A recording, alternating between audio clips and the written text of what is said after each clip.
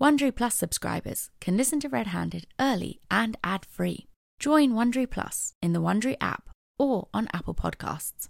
Did you know we're eating and drinking roughly a credit card's worth of plastic every single week? Yep, that's disgusting. So Blue Land set out to do something about it. Eliminate the need for single-use plastics in the products we reach for the most by reinventing cleaning essentials to be better for you and for the planet with the same powerful clean you're used to. The idea is simple. They offer refillable cleaning products with a beautiful, cohesive design that looks great on your counter.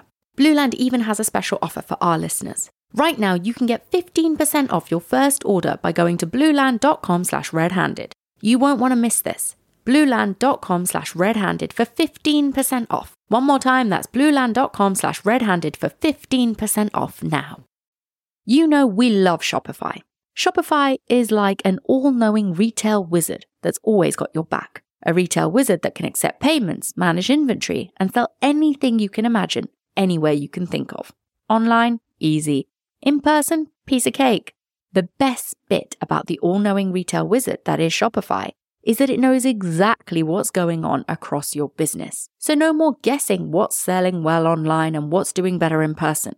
Sign up for a $1 per month trial period at shopify.com/redhanded, all lowercase. Go to shopify.com/redhanded to take your retail business to the next level today. One more time, that's shopify.com/redhanded.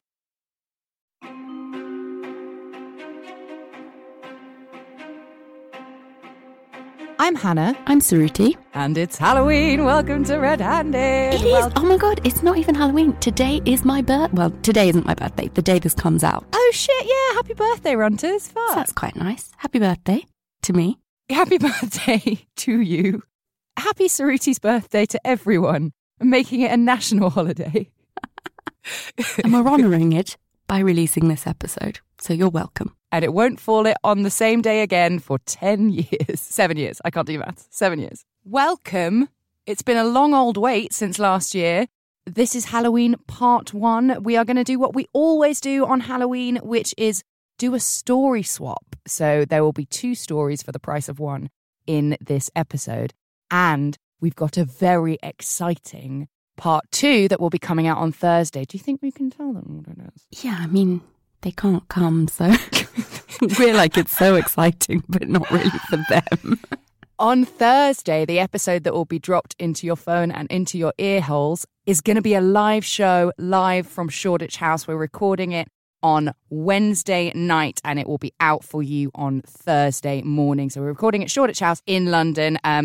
If you don't already know about it, you can't come, I'm afraid. We have never released a live show on the feed before, so you'll get to see how much shit we chat in real life.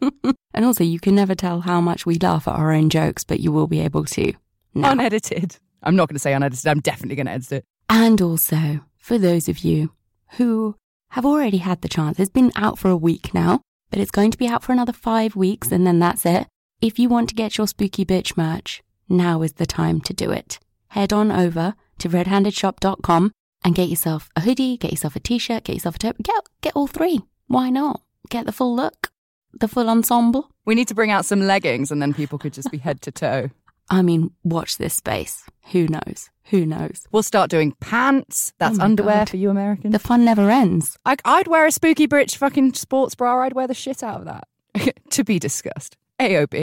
I think we better get on with it. I feel like it's been about 7 years. It's just I'm scared. I feel there's so much pressure. For and these even ones. more pressure because you're going first. I know. Well, yeah, I did say, I was like, Bagsy, double no backsies, but now I'm regretting my choice. I think just because I'm so jaded and desensitized, I'll be reading about something that a normal person would probably be like, oh my God, this is horrific. But I'm like, oh my, only one baby died. This is bullshit. This is the thing. It is very much like, I look at all these lists, sit there trying to find scary Halloween episodes, and I'm like, is this even scary anymore? I don't know. Am I scared? Who can even tell? I can't. No. So I think because of that, both of us have gone a little bit rogue this year, just out of like trying to keep it together. Keep it fresh. We got to spice things up. Yeah, exactly. So mine's probably a bit less rogue just because of where it is, but I don't actually think we've ever done a UK case for Halloween.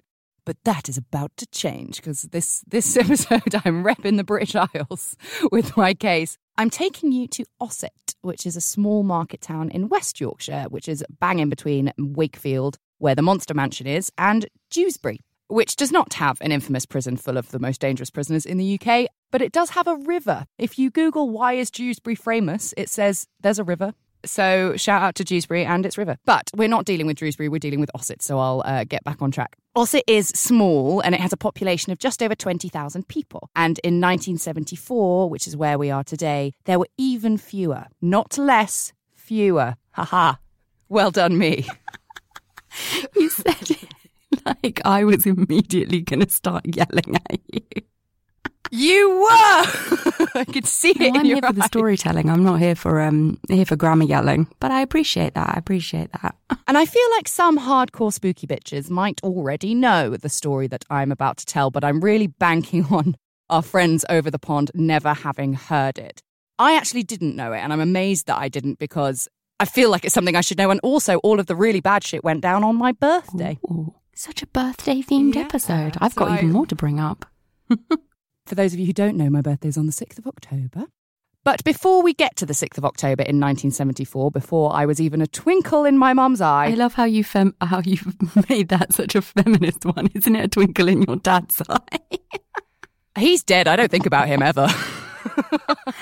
I love it. Your mum's like, hey, let's go. Yeah, he doesn't get the credit for this. But before we get to the 6th of October, we have to meet the Taylor family. Michael Taylor lived in Ossett with his wife Christine and their 5 children. They lived a fairly normal life. Michael was 31, which does seem a little bit young to have 5 whole children, but I'll let it go because it really is the least of his problems. He's got quite a lot of problems, and some of the smaller ones that he encountered included not being able to hold down a job. Industry was in a decline in the north at that time, and on top of that, Michael had a bad back, which meant manual labour was out of the question. Michael felt a lot of pressure for not being able to provide for his family like he thought he should be able to. He also suffered from what his doctor called mild bouts of depression.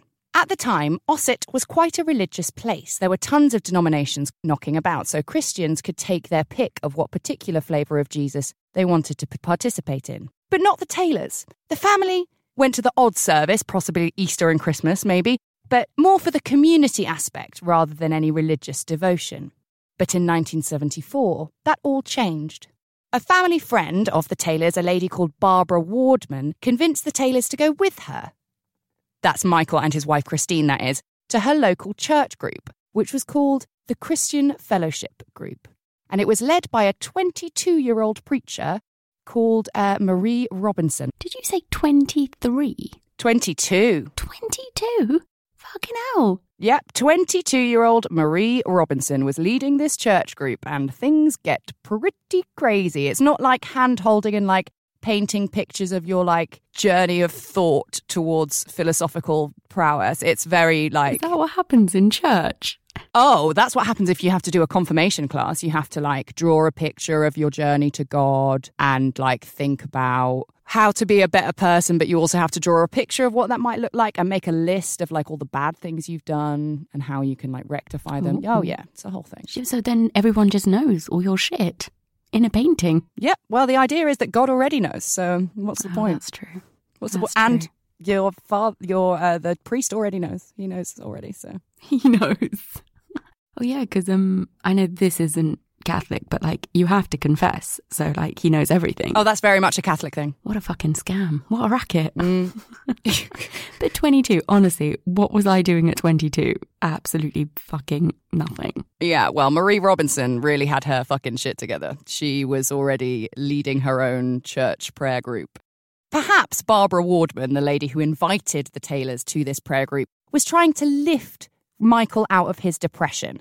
And maybe she thought that religion, as religious people sometimes do, think that it's the way to help and to lift people out of the dumps with a message of love and warmth and kindness.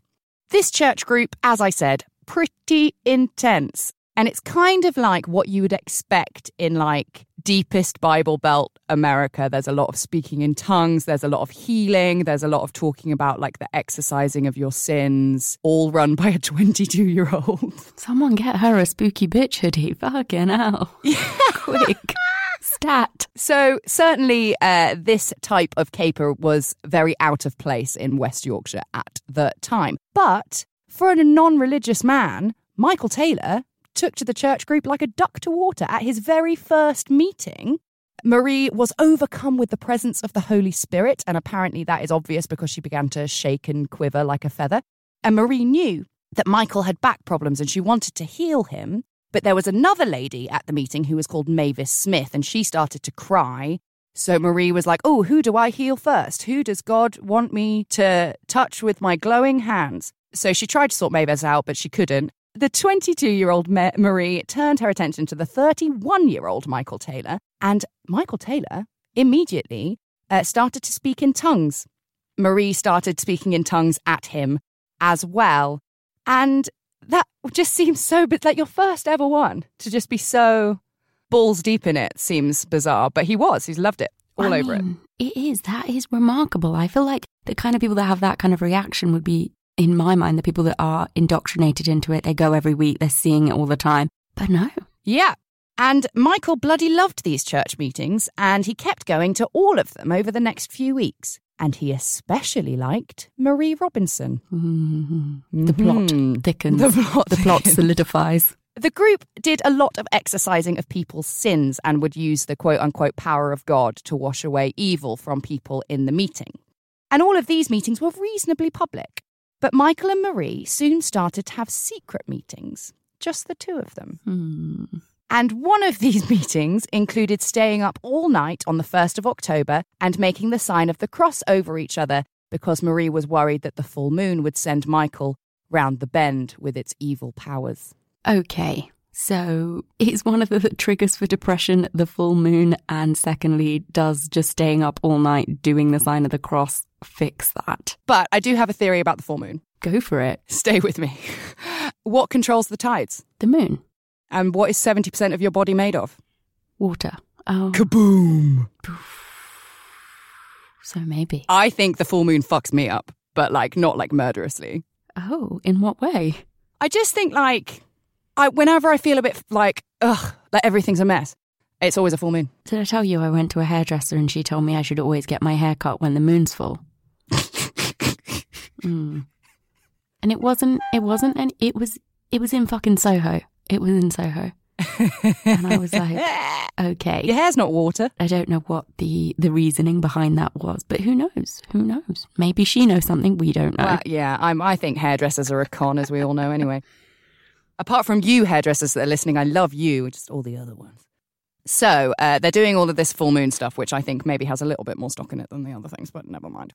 When Michael Taylor wasn't with Marie and he was in his own home with his wife and family, Michael was not himself. He was quite irritable and surly and just not the man that Christine had married. And that, on top of his all-night seances with a 22-year-old Marie Robinson, made Christine Taylor pretty annoyed, as it would. It would do. So, the day after the full moon fiasco, Christine went to a fellowship meeting and accused her husband Michael of having an affair with Marie Robinson. In front of the entire church group. That's not the way to do it. That's not the way. Don't do it. That's some balls. Check out the bollocks on Christine. Not the way to handle this situation. You drag him on Dr. Phil. Get him on Dr. Phil. I love that show. Michael, unsurprisingly, did not like this one bit, but he didn't turn on his wife Christine.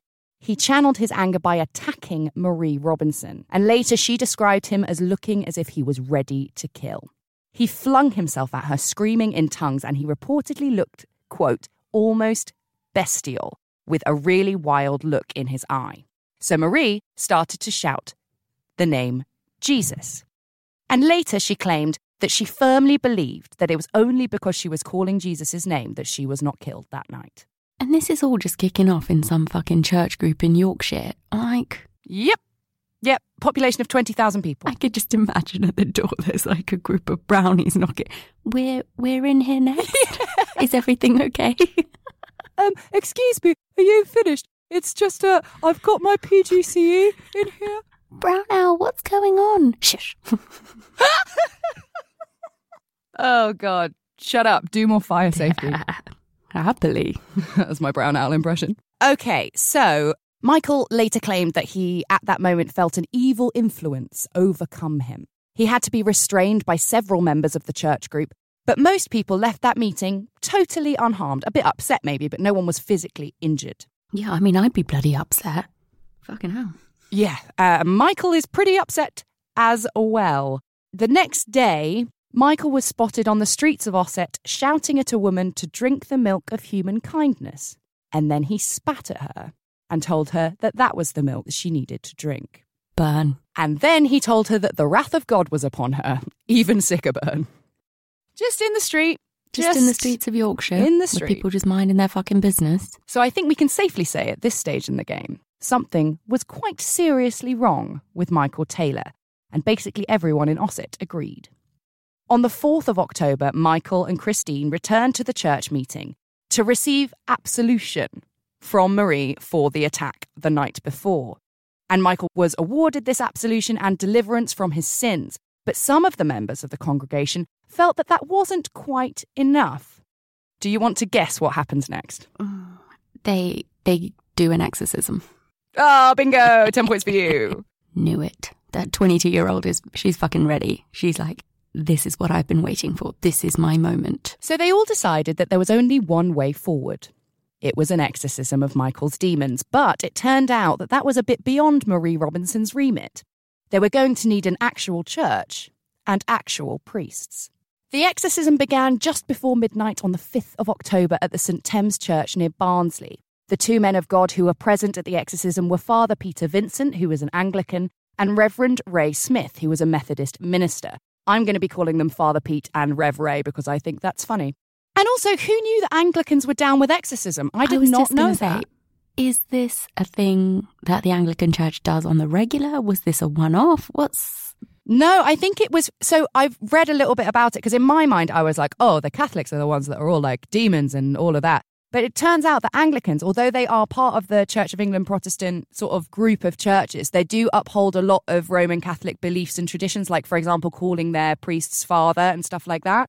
And you do see that quite a lot, like borrowing from different denominations. But it turns out the Anglican Church is a little bit more of the Catholic persuasion than Methodists are, I suppose. But he's a Methodist too, but Methodists, they get into it. I guess that kind of makes sense. When you think of like the deep south in America, people of like Bible Belt, they talk about like kind of those revivals and they kind of have like an element of speaking in tongues and exorcisms there. I think some of those preachers are Methodist. So, oh yeah, so I think you're right. Kind of makes sense. Yeah, it was just the Anglican that threw me off, but I don't really know too much about it, really.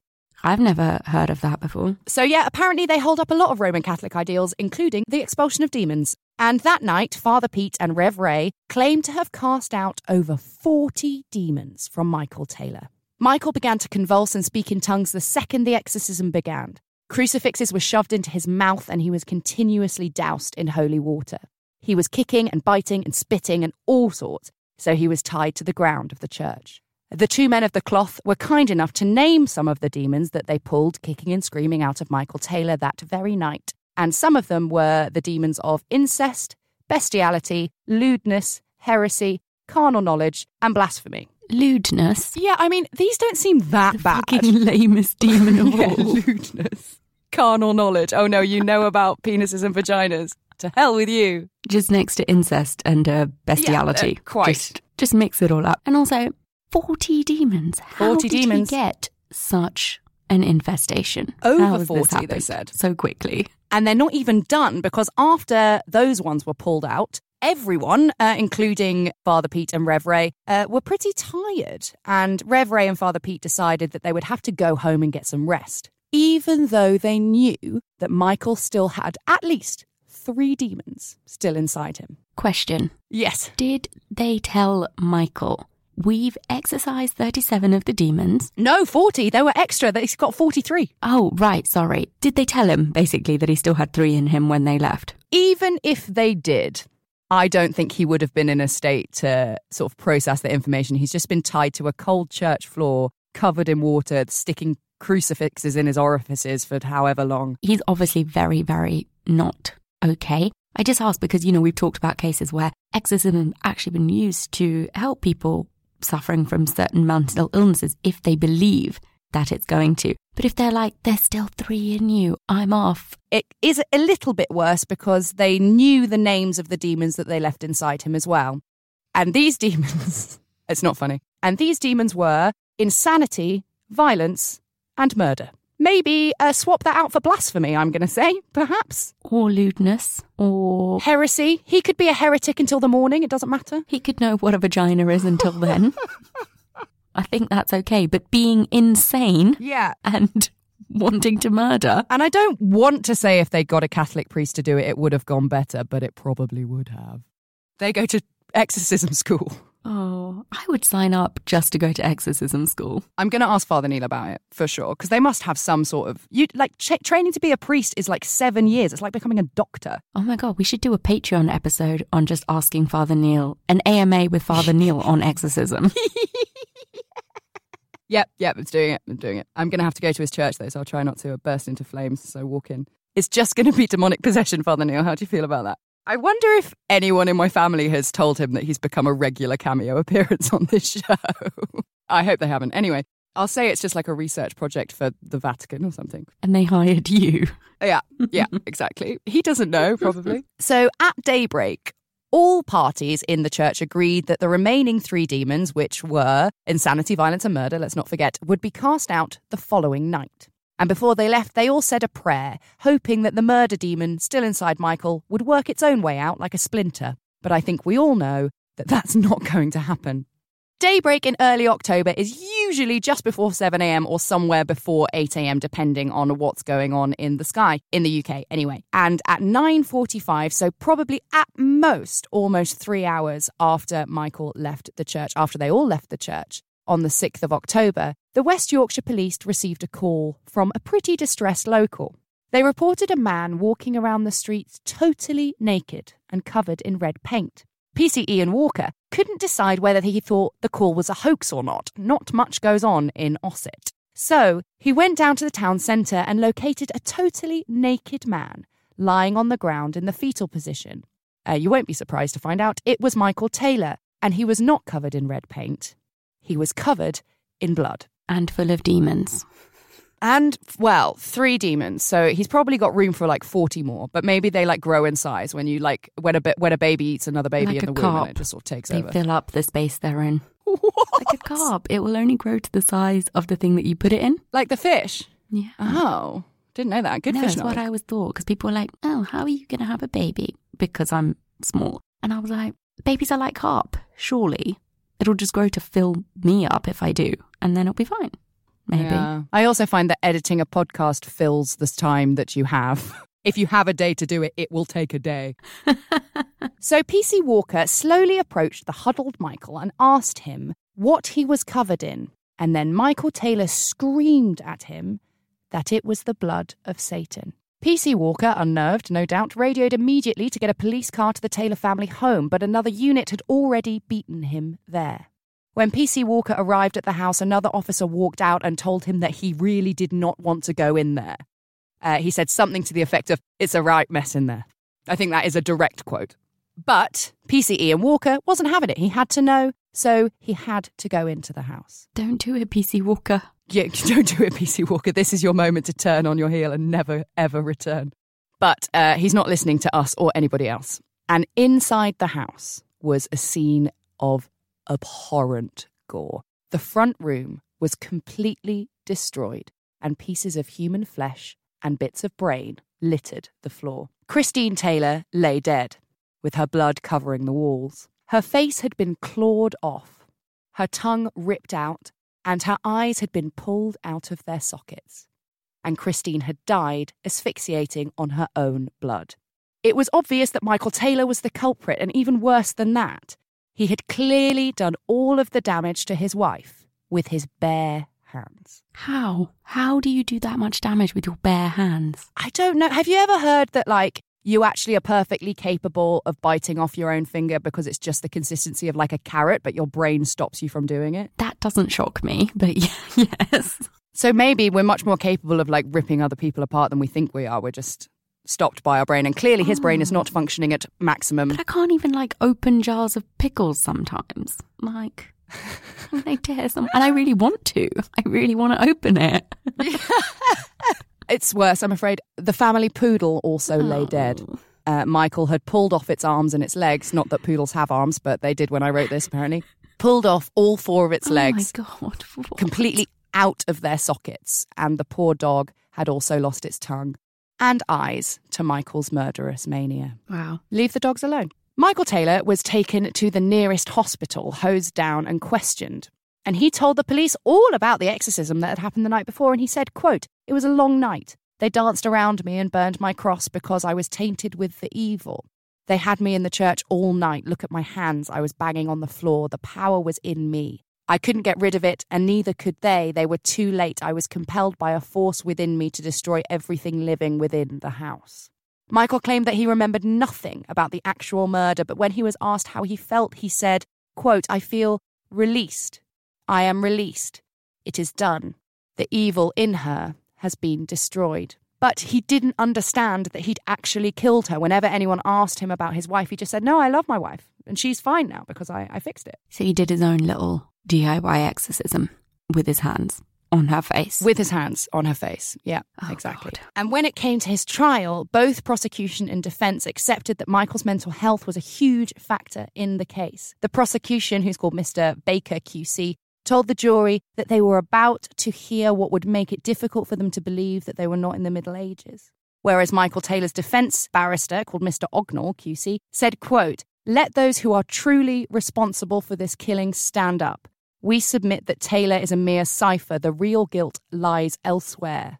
Religion is key." And he is, of course, making the point that Marie Robinson's prayer group was much closer to a cult, where Michael's unstable mental health was exacerbated. But when he took the stand, Michael very calmly explained, whenever he was asked, that he was possessed by demons and that he thought his wife was too. He claimed, again, to have absolutely no recollection of the killing. But I really think it's a case of, in his narrative, that's the only thing he could have done. Like, in the world he was living in at that present moment, he thought it was the right thing. This is the thing. It comes back down to the whole definition of insanity in a court of law. His intention wasn't to kill her. He didn't think he was doing that. Within the parameters of his ability to think at that time, he thought what he was doing wasn't wrong. That's exactly it. And because of that irresistible urge, Michael Taylor was found not guilty by reason of insanity. And the major consequence of that was that Christine Taylor's death was found not to be a murder, but manslaughter. And what I can't get over with this one is Michael went from someone who had minor bouts of depression, and that's a doctor has said that. And they went from that to full-blown psychosis in a matter of weeks. That's the thing that's most unbelievable about it. Or not unbelievable, because obviously it happened. The thing that's most shocking about it, because he was seeing a doctor. He'd been diagnosed with depression. But to go from that to suddenly having severe psychosis. Ow. But the Sign of the Cross session, that happened on the 1st of October. And on the 6th of October, Christine's dead. So it's less than a week. And also with the onset of a lot of that kind of psychosis, unless it's been triggered by something else, it usually happens a bit earlier in life. I know he's young, he's only 31, but there were no signs as a teenager or as in the mid-20s. I mean, it's the 70s. Maybe it sort of went... That's true. Flew under the radar a bit, but it does seem absolutely unbelievable that it happened so quickly. And some people use that to say that he really must have been possessed by demons because no mental illness would have come on that quickly. But we're going to skip over that pretty swiftly because we know on this show, and you know because you listen to it, that psychosis presents itself within the framework that is familiar. But I still find it strange that speaking in tongues and demonic possessions and the prayer group itself had only been a part of Michael's life for a few weeks. It's not like it's entrenched in him, this Maybe it's just way because of thinking. It dovetailed so perfectly at the time that this episode or this psychosis was coming on, and it just happened to mesh together. Maybe. So Michael was sent off to Broadmoor for 2 years, and his defence attorney stated that the clerics involved with the exorcism should be with him at the very least in spirit, which I thought was pretty funny. Mm-hmm. But unsurprisingly, this case has caused huge religious uproar, and as a result, it's the last recorded exorcism ever performed by the Anglican Church. I don't think it means it was the last, but it's the only one they've admitted to. How interesting. Who do they have to... Because Catholic priests have to get permission from the Pope or from the Vatican? Well, like maybe their bishop. Like it's there's a big like hierarchy. Yeah. Someone like Neil, for example, would have to go to maybe the top person he would go to would be the archbishop of his particular diocese. And then maybe that archbishop can then escalate it higher if he thinks he needs to. Or maybe he's just like, no, you can totally do an exorcism. No worries. Just hire out that church hall. Yeah, exactly. That's something. But even in spite of this, Father Pete remains convinced that he did absolutely nothing wrong. And what Michael Taylor was presenting on that day in October was a full-blown demonic possession. And during trial, he said, quote, "I am quite convinced God will bring good out of this in his own way." However tragic it was at the time, if the psychiatrist said this crime would not have been committed but for the exorcism, that seems like a rather strange thing to say. People will draw their own conclusions. Will they? I certainly have. Yeah, I was going to say they probably will. And I don't think they're all going to be in your favour. No, and it just seems like however tragic it was, it's all part of God's big plan. There are 5 kids who've not got a mother now. And a dog with no arms or legs. Rev Ray chimed in and he said, quote, "If people come to me in trouble of any kind, I will try to help. I would give such comfort as I could, but I'm only an ordinary human being with human failings." Cheers, Rev Ray. You'll probably be unsurprised to hear that nothing happened to either Father Pete or Rev Ray. They were not sanctioned by their parishes, their diocese leaders, or even by the legal system. Oh, I'm shocked. Yeah. After Michael Taylor did 2 years in Britain's most infamous hospital for the criminally insane, he was transferred to Bradford Royal Infirmary for a further 2 years, and after that he was released. Things did not get better for him when he was out. He attempted suicide 4 times, and in one of these attempts he jumped off a bridge and seriously injured his back and legs. In July 2005, so that's 31 years after he killed his wife, Michael Taylor found himself in even more trouble. He was arrested for sexually harassing and touching an underage girl. And when he was arrested, he asked the officers, quote, "Am I going to Broadmoor for murdering my wife?" So he clearly has absolutely no idea what is going on. He hasn't got fucking Scooby-Doo what's going on. Absolutely not a Scooby snack of what is going on. But the thing that is, because we've come across these sort of things before, is what is so surprising to me about this whole story is like we've talked about, the fact that he's not sort of been a lifelong churchgoer and been immersed in it all his life. He became sort of fanatical about it, but it seems like it was because he just fancied this Marie girl. But really, it's the onset of this psychosis so quickly without that many sort of recorded red flags. That's mad. That's crazy. Yeah, no, absolutely. It's one of those things that's like pretending to like a band that they like is probably as far as I would go.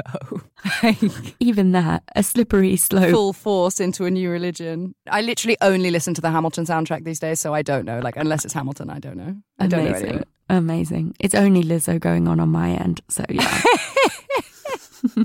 For his abuse of this underage girl, Michael Taylor was given 3 years of community service and psychiatric treatment. And as far as I know, he's just out there living his life. Ossett will always remember the events of that October, and especially PC Ian Walker, who said, quote, "Of all of the incidents in which I was involved in 30 years of police work, nothing affected me like this one. The stupidity and futility of it all, the complete and utter waste of life and destruction of a family, not to mention the death and other traumas, are far beyond anything else I've ever come across. Before this event, I was agnostic. Now I'm an atheist." Mic drop. And then he just leaves. Mic drop. Yeah. Hashtag millennials. I don't know. Wow. So that's my story. Jeez, Louise. Jesus Christ, Louise. Fucking hell, Louise, you bitch. That's one for Emma Ridley. She knows who she is. I have been absolutely rinsing my Audible membership this month. I've travelled so much. I had to go to India. Oh my God, I travelled for like 30 hours. So this was a massive godsend for me. Now, when we got an interview with the lovely US journalist / author Tamron Hall for shorthand, we were so excited to devour As the Wicked Watch and Watch Where They Hide. Luckily for me, both of these and a whole massive slew of other great true crime content were, of course, up on Audible. Audible is the destination for thrilling audio entertainment with highly anticipated new releases and next listen recommendations for thriller listeners like us. As an Audible member, you can choose one title a month to keep from their entire catalogue. New members can try Audible free for 30 days. Just visit audible.com/redhanded or text redhanded to 500 500. That's audible.com/redhanded or text redhanded to 500 500. This episode is brought to you by BetterHelp. Do you ever wish that you had an extra hour in the day? I think we all do. Whether it's finding time to chat to a friend or just getting down to read a good book, it never feels like there's time to fit everything in. For me, therapy has been a great way to focus on the things that are important in my life and work out why. For instance, it feels like the most rewarding thing in the world is to sit down and listen to one of the many audiobooks I've been stacking up, but just keep forgetting to listen to. Just sitting and listening, rather than trying to fit it in around my busy schedule, gives me an hour of real peace in my day. I would never have given myself that time without therapy. If you want to learn to give yourself a break and think that therapy might be for you, why not give BetterHelp a try? It's entirely online, super convenient, and you can switch therapists whenever you need to for no extra charge. Just fill out a quick questionnaire and get paired with a licensed therapist today. Learn to make time for what makes you happy with BetterHelp. Visit betterhelp.com/redhanded today to get 10% off your first month. That's BetterHelp, HELP.com/redhanded. The Angie's List you know and trust is now Angie, and we're so much more than just a list. We still connect you with top local pros and show you ratings and reviews, but now we also let you compare upfront prices on hundreds of projects and book a service instantly. We can even handle the rest of your project from start to finish. So remember, Angie's List is now Angie, and we're here to get your job done right. Get started at Angie.com. That's ANGI, or download the app today. Okay, I'm ready. I'm ready to be terrified. I mean, you should be, because I've taken a similar accidentally, because we don't know each other's cases. We don't know what the other person is going to cover. We don't know anything. In fact, it's saved in the Google Drive as like, no looking. I think we've just morphed into the same person, honestly. Like, I think our brains just like go down similar routes without knowing it. That's what happens when you share a Google search history, I think. It is the window to the soul after all. It does. I have to remember to use my own personal one when I'm Googling other things. Like when I was Googling this case, I didn't want to give it away. Oh, fuck. I fucked myself. No, I saw you checking populations of Osterley or Otterley. What was it? Osterley. That's the one. I was like, what is she up to? My favourite one is when your mum uses your computer and it's like, how much is £500 in rupees? And just visiting like sari websites and all this stuff. Yeah. God. I love it so much. She's hilarious. Speaking of saris and rupees, well, I'm taking us to India today. I know, it's exciting. Well, kind of, it's also horrible because this is a pretty grim case. What's interesting is that I've also gone for a case or a set of cases with a similar undertone to what you chose. Okay, so people can't shout at me for just ragging on Christians. No. Good job. Thanks for having my back. No, we're going to take a deep dive into some very non-Christian things today, so get excited, everybody. Because my Halloween case today is definitely a bit rogue, but it is also terrifying, so stick with me.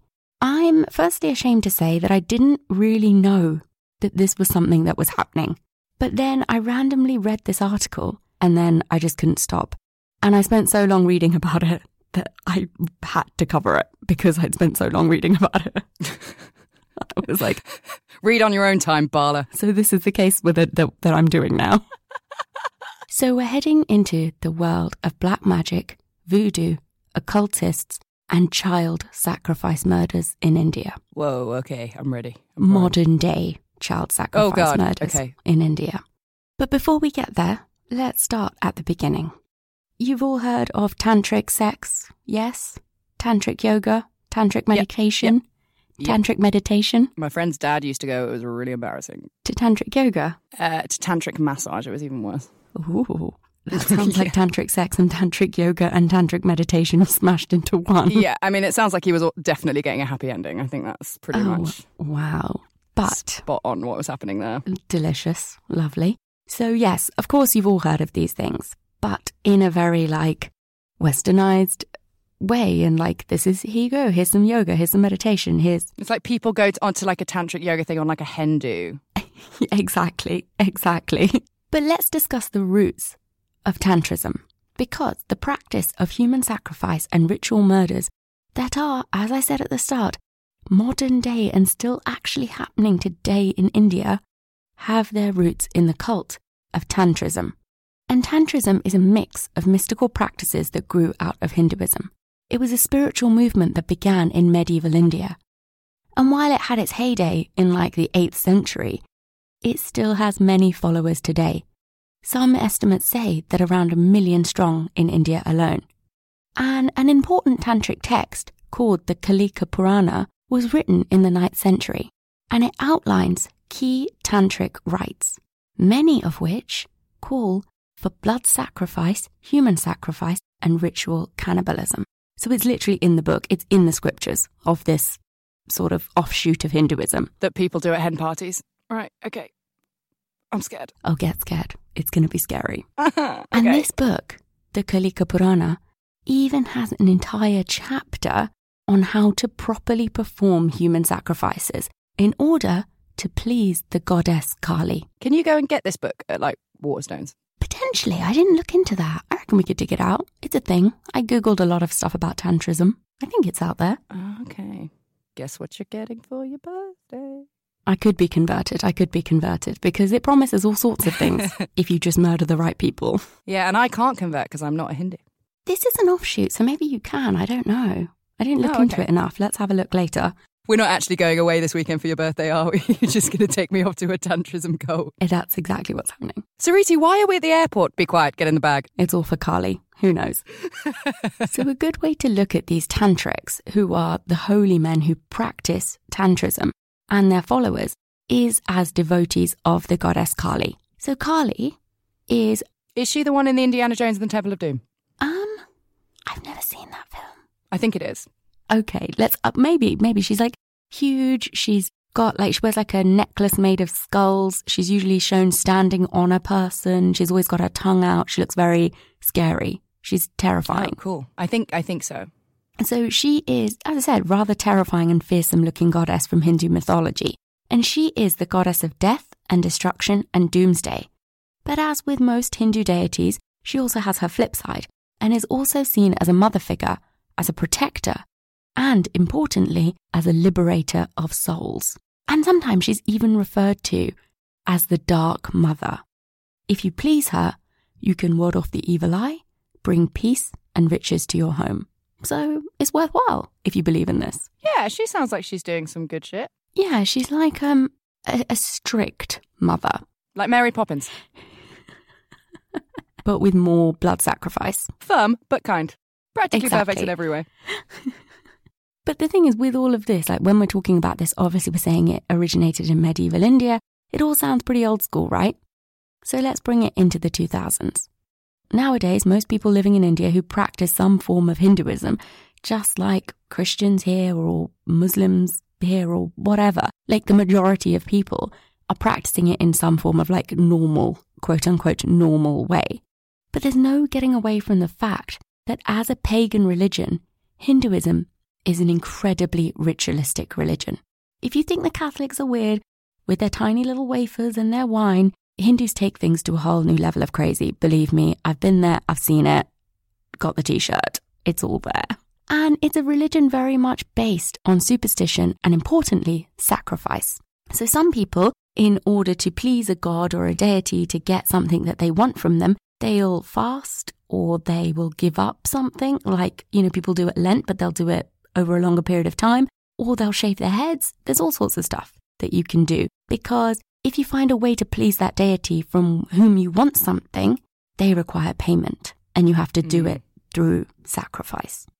But these tantrics, so the holy men that we're talking about involved with tantrism, far transcend what quote-unquote normal Hindus are up to. They are busy burrowing into the religious, uneducated, poor rural communities, mainly across northern India.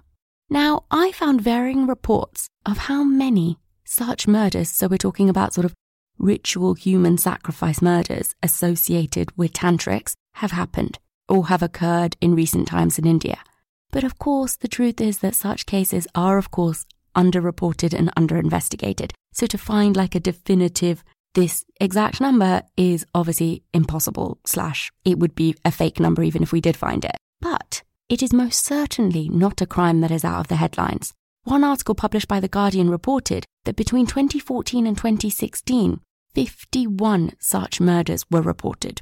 And those are the ones that are reported. 51 in 2 years. That's crazy. It is. It gets even crazier because when you extend that number to include not just those killed in rituals, so as human sacrifice, but to those who were accused of being witches and then were lynched. According to the Washington Post, that number grows to an alarming 2,100 people between 2000 and 2012. So these days, the practice of Tantrism and human sacrifice is most prevalent in the northern and eastern parts of India. So West Bengal, Maharashtra, Jharkhand, Bihar, and Uttar Pradesh, which actually has the highest reported number of ritual murders. I sort of fell down a bit of a rabbit hole at this point, and I was like, I don't really know anything really about voodoo or black magic associated with Hinduism or even these offshoots of it. But I think, apart from like what my grandma talked to me about, but potentially because my family are from the south and it's not as prevalent there, it definitely seems to be more prevalent in the north, in the west, and in the east. But I did find that apparently the cradle and birthplace of black magic in India is often said to be a place called Mayong, a village in Assam in eastern India. But I did Google this and have a look. There's like articles on this is our second culture trip reference in 2 episodes, but there's a big article on culturetrip.com about Mayong and it being the cradle of black magic and voodoo in India. And given the fact that this village widely markets this fact, makes me feel like it's mainly for the tourists now. Maybe there's the secret one that's the real one. And that secret one is the one I'm about to tell you about. Oh my God, okay. We're not going to go to Mayong. If you want to, I think you can. I think they do like organised tours there now. But instead, we're starting today in the village of Bihar in the state of Uttar Pradesh. Now, if you Google image this place, which is something I tried to do, you will only see satellite images of it. That's it. No way. Just taken from like Google Maps. That's it. Just like a patch of green, and it's like, that's that place. That's it. Is it like the that place in Mexico, like it's called the silent zone, where no one's phones work and cameras stop working and all of that? Is it like that? Maybe phones just don't work, so there's no pictures. Oh my God, I've not heard of this place in Mexico. It's called Zona de Silencio. Like, it's a thing. Nothing works there. Well, I know what I'm going to be Googling immediately after this is over. But no, I think with this place, it's more because it's just so remote and so, well, not remote isn't the right word. Basically, it is actually only 150 miles from Delhi. So that's really not that far. No, not in India where everything's massive and far away. Exactly. I mean, even Birmingham is only like 130 miles from where we are. Like, it's not that far. But the roads are so bad and the village is so isolated that it will probably take you about 8 hours to drive there, reading some journalists who talk about taking that journey. And yeah, like I said, I think if you Google it, you don't see any images because I just don't think there are many people there who have phones or many people there who are taking pictures. And when you compare that to the likes of Mayong and the incredibly staged voodoo press shots that they have, you can tell which one's kind of the real deal. And it may only be 150 miles away from the metropolis of the Indian capital, but it is a long, long way from the 21st century. Because there aren't really many towns near Bihar, but the ones that are close enough are scared of this village. In Bulandshahr, which is like the nearest sort of thing you could even come close to calling a proper town, the local people talk of the terrifying and dark things that go on in Bihar. And one Guardian journalist who went to Bihar to write about these murders was given the same advice by everyone she spoke to concerning Bihar. They all said, don't go. It is an evil place.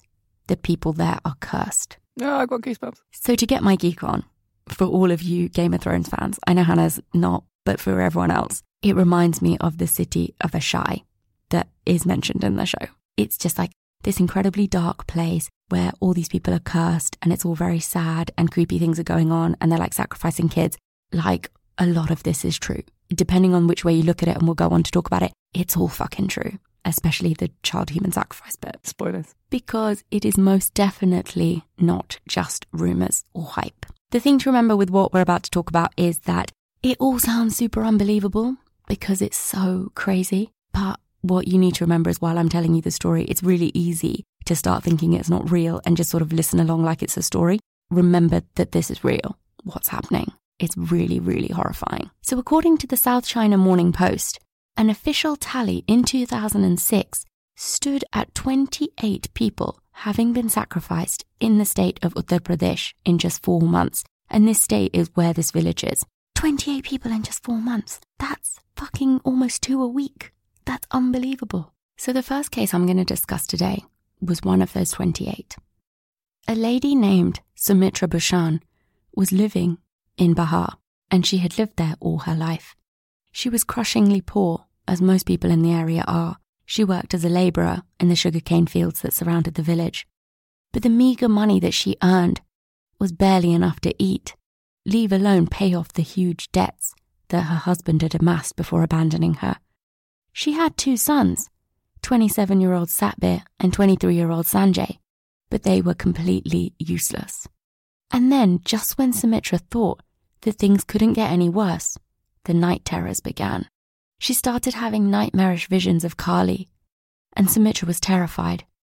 One day, a Tantric, so remember the priests that practiced this offshoot of Hinduism called Tantrism, came to the village, so Sumitra went to see him and begged him for help.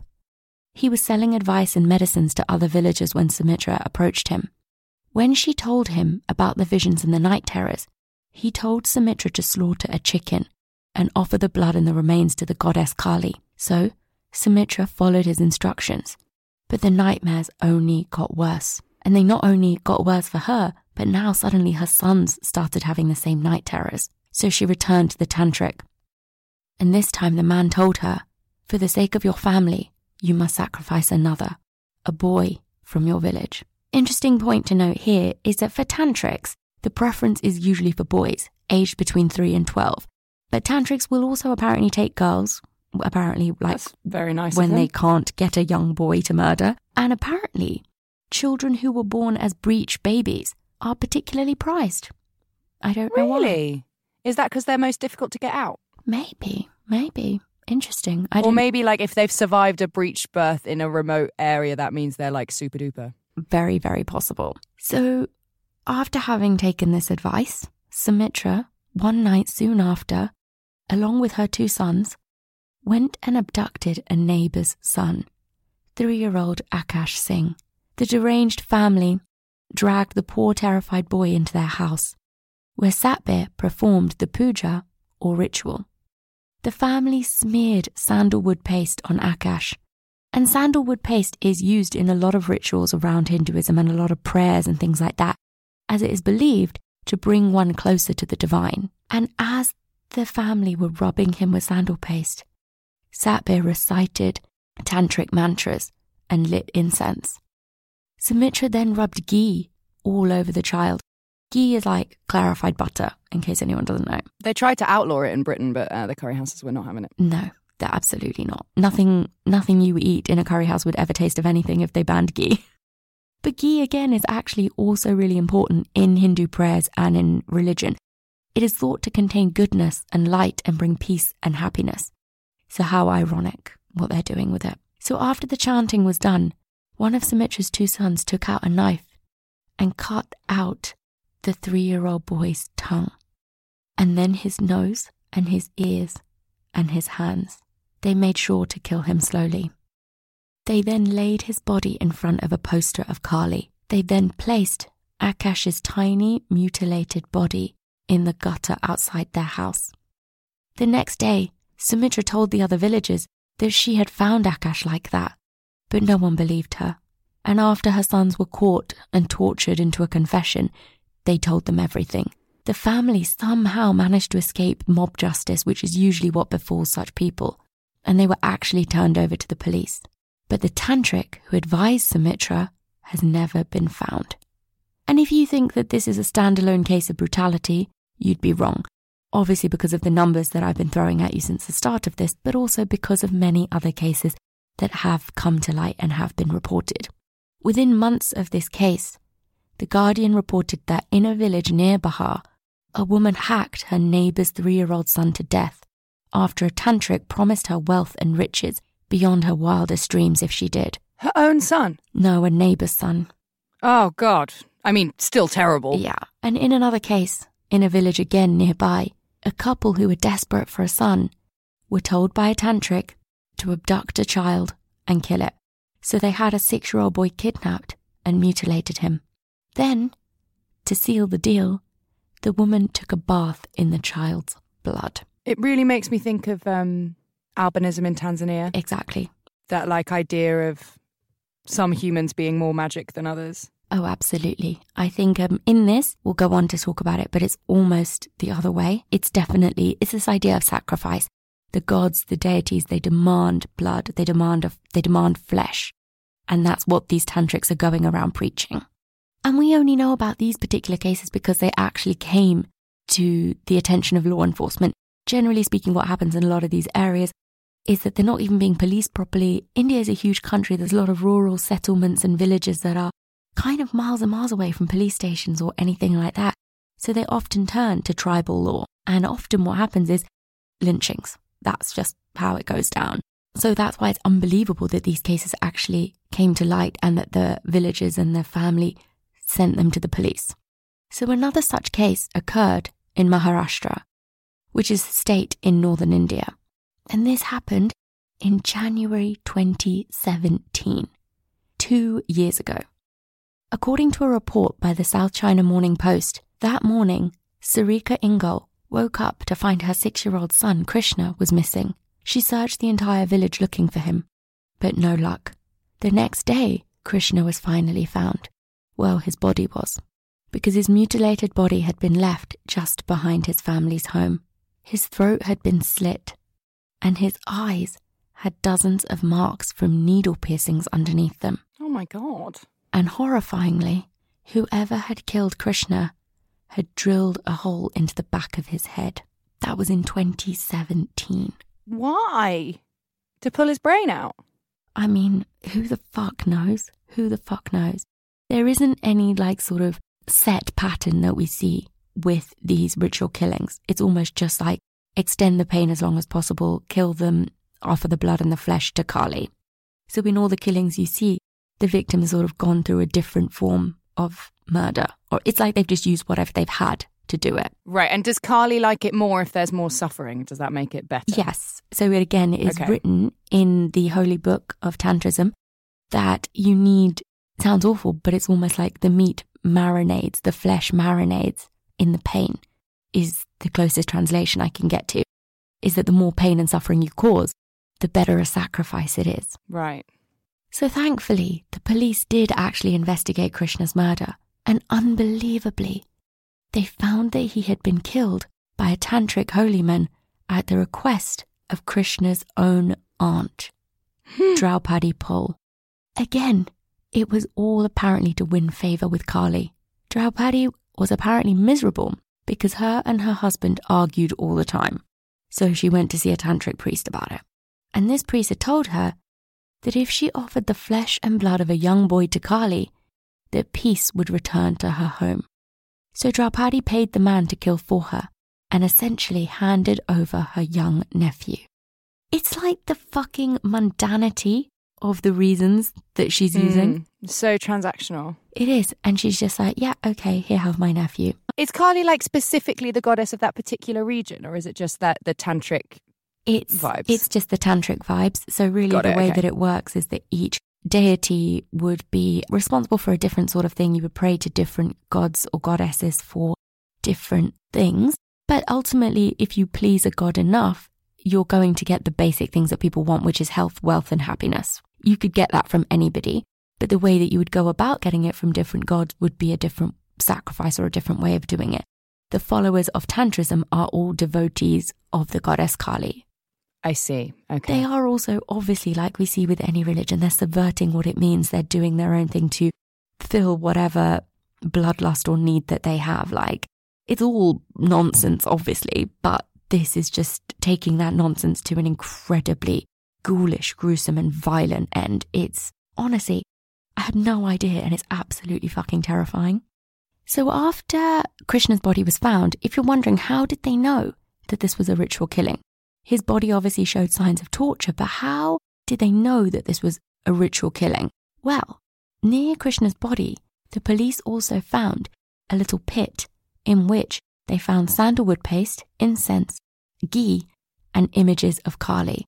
So it all linked together. So they're not trying that hard to hide it then. They're just like, oh, this is chill. It's fine. We'll just leave it here. Just kicking around. And the brazenness of this goes even further because they found a deep grave next to this pit that had been intended for little Krishna I don't know why they just dumped him behind the house when they dug this grave for him, but they found this grave and Draupadi admitted that that's what it was for. And that in itself is quite, I guess, another alarming thing, because Draupadi and the priest didn't even care about Krishna in death. They got what they needed from him, they killed him, but they were going to bury him. And Hindus don't bury their dead, they cremate them. If you bury somebody, you're trapping them, you're trapping their soul. They can't reincarnate, if that's the right verb, to reincarnate. They can't be reincarnated. And obviously there's no logical difference if you bury a body or cremate it. But Draupadi clearly believes. So she was willing to sacrifice her nephew's peace for all eternity, as far as she's concerned, to what? Just get her husband to chill the fuck out. Yeah, oh my life. You're so right. Like, it's the absolute banality of it. Like, oh, I've just been rowing. Fix it, magic tantrism, man. Yeah, and I'm going to escalate it all the way to the point no problem. That I kill my nephew. It's mad. And you have to remember that she, like I keep saying, she's his aunt. So Sarika, Krishna's heartbroken mother, was horrified, obviously, when the truth came out, especially when she realised that it had been her own sister-in-law who had done this. But what was even worse, she had seen Draupadi digging that grave earlier in the week. She'd worked on it for days because it was so deep. And Sarika had asked her what she was doing. She told her that she was digging a foundation because she was going to build a temple. And so, Sarika had helped her. She had dug her own son's grave. Oh God, that's hideous. So obviously these people are greedy, selfish, uneducated and brainwashed, and therefore incredibly malleable to the whims of corrupt and evil tantric priests. I'm not letting them off the hook. They know what they're doing is wrong, but they do it anyway. But in other cases of this kind of child sacrifice, human sacrifice thing, it does seem to be quite an epidemic that's happening, as I said, particularly in the north of India and in the west and in the east. It does seem to be due to larger scale issues like mass crop failures, grinding poverty and shocking superstition. But bloody hell, how easily people can be convinced of anything is absolutely fucking terrifying. Well, it's the faith that you put in men of God, isn't it? Or holy men or whatever culture you're in. It's like... Oh, absolutely. You're just like, well, they know better than me. Same as like in my story with the exorcism. Like they'll know what to do. They're in touch with God. How could they possibly be wrong? How would they tell me to do something that's bad for me or bad for anyone around me? Oh, 100%. That is a big, big, big part of why this kind of thing is happening in the first place. And I have one last case to cover in this story. Okay. And this one really impacted me. I couldn't stop thinking about it. And once I'd done it, I took the dog for a walk. But like even when I was walking, I kept flinching because I was thinking about one particular bit. So you've been warned. In July 2017, a woman named Mangala in Kolkata rushed her daughter to Bankura Medical College. The 3-year-old had a raging fever. Once she was admitted, the doctors realised that it seemed to be some sort of an infection, but they couldn't understand what was causing it. When they examined the child, they found signs of sexual abuse. And also one of her arms was broken. It was clear someone had been raping and abusing this little girl. She's 3 years old. The doctors then performed an X-ray for the broken arm, and they couldn't believe what they saw. Inside this little girl were 7 giant needles that had been inserted into her body. I'm tapping out. Yeah, it gets worse. Well, oh God, okay. The needles bit gets worse. And this was the bit I couldn't stop thinking about. The needles had been inserted into her body in a way that they pierced many of her internal organs. The needles had been inserted into her liver, one into her vagina, and this is the worst one for me, and one even into her ovary. Oh my God, it's horrible. So at first, when the doctors realised what they were seeing, they were worried that removing the needles might kill the girl, but eventually they had no other choice. And on the 18th of July 2017, they operated. At first, they actually reported that the operation had been a success, but a few days later, the little girl died of sepsis and pneumonia. I keep calling her a little girl because the other ones, they seem to name the children, and there's even photos, but in this one, they never name her anywhere. They blur her face out and everything, so I don't know. So when the police questioned the mother, it was quickly revealed who the culprit was.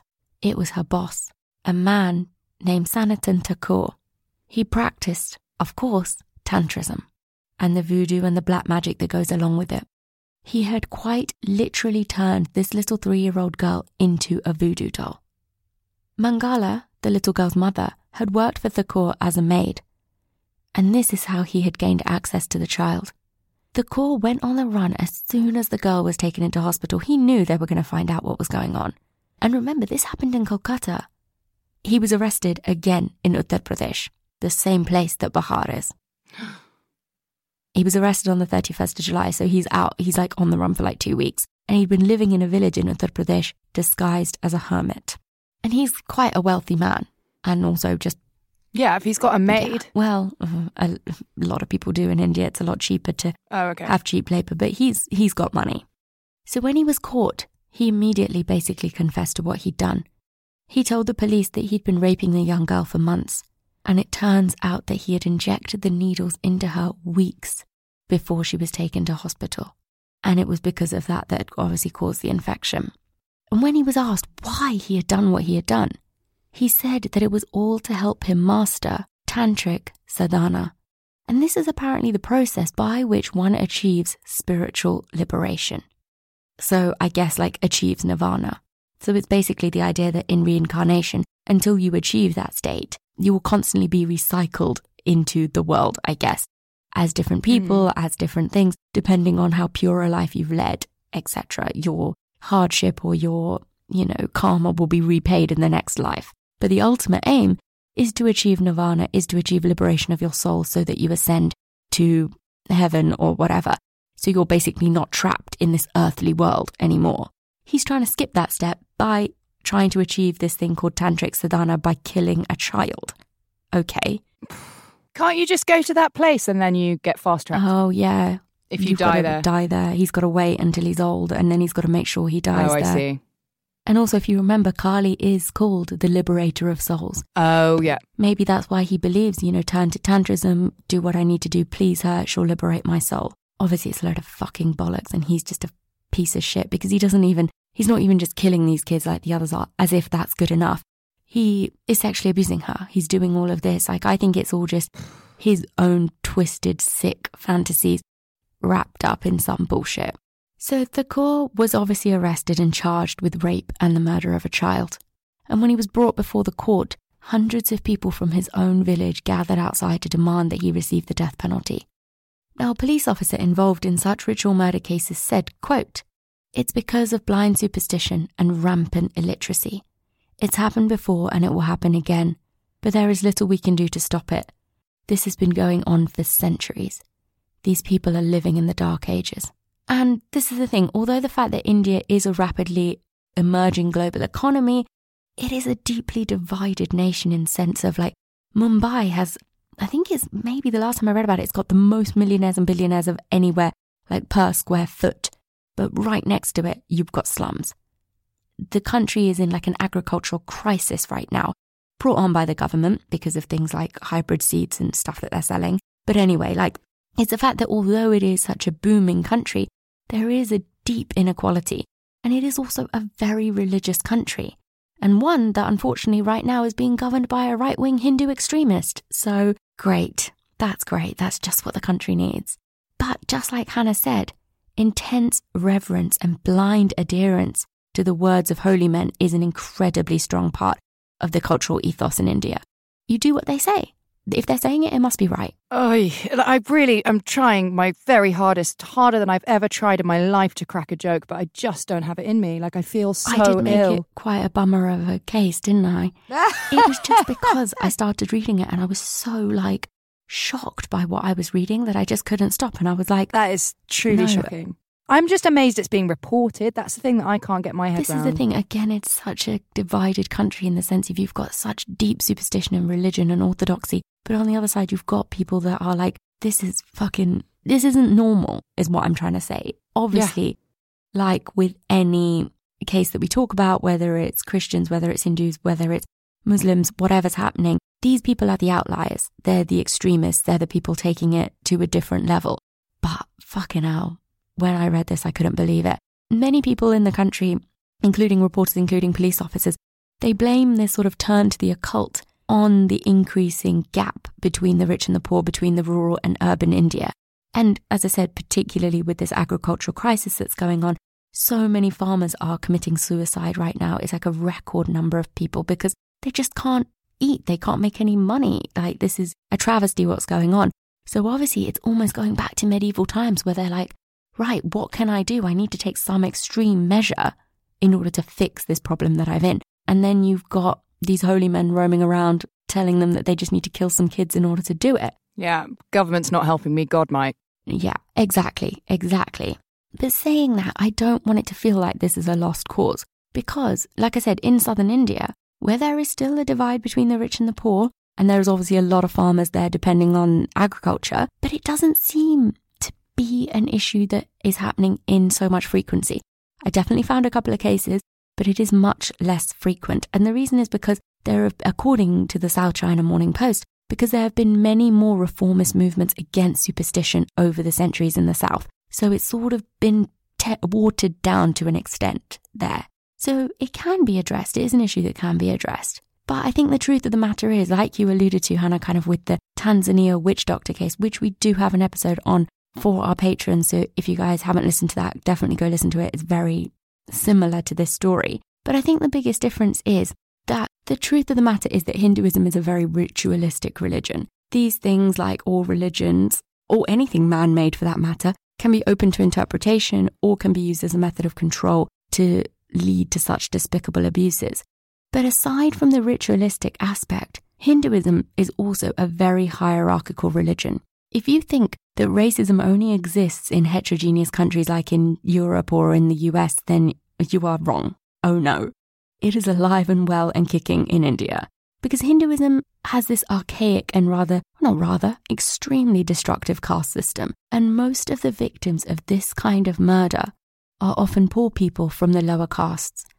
Essentially, India's less dead. To some of these people who are doing this kind of thing, they're disposable. And clearly for some, they're no more than a chicken to be sacrificed. That's my bummer of a Halloween episode. Hope you guys enjoy it. Happy Halloween! Happy Halloween. Let's have a quick tone shift to talk about something else. Next, you get another episode on Thursday. Aren't you excited? I'm going to make mine less miserable for that one. Yeah, mine's just going to be fucking jokes. So get ready. It's going to be great. I picked a case where being like, so kind of Halloween-y, but mostly ghost pirates. So tune in for that on Thursday. And before we do that, you can follow us on Instagram. We're going to be doing loads of merchy stuff on there. And we'll probably be doing some Shoreditch House stuff as well. I'll give my phone to one of my friends that's coming. It's going to be great. So aside from that, obviously the usual notices. Yeah, so head over to redhandedshop.com, get yourself some spooky bitch merch, have yourselves a very happy Halloween in 2 days. Oh, I forgot to say my thing that related to birthdays and to the moon. Yeah, should I just say it now? There you go. Just a fun fact to end on.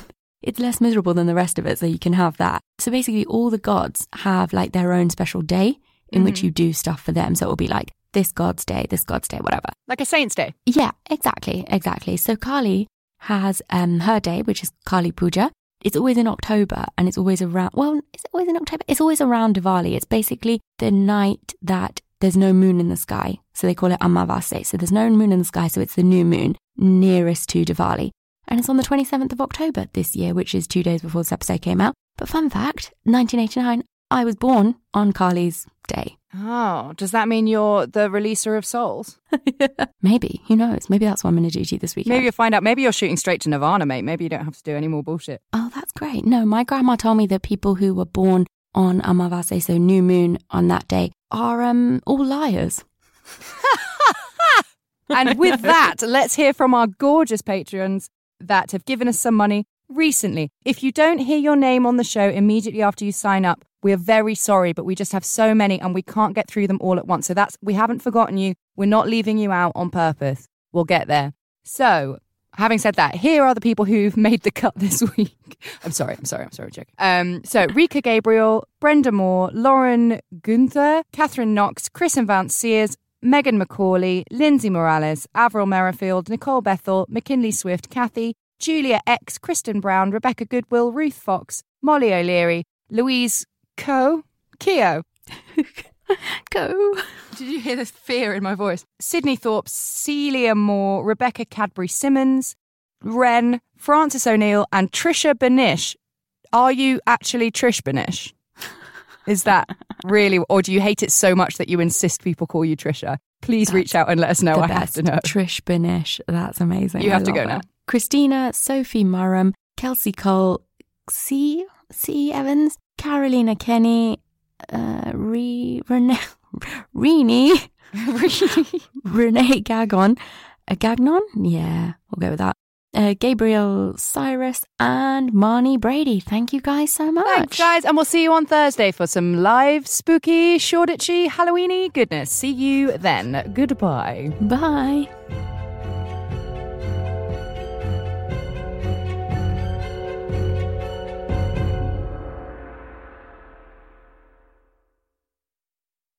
Prime members, you can listen to Red Handed early and ad-free on Amazon Music. Download the Amazon Music app today, or you can listen ad-free on Wondery Plus in Apple Podcasts. Hey you, before you go, tell us a little bit about yourself by completing a short survey at wondery.com/survey. Let's jump into Peppa's world of play. Look for spring flowers, hunt for muddy puddles, and bravely explore exciting places with Peppa playsets. Peppa Pig, inspiring kid confidence.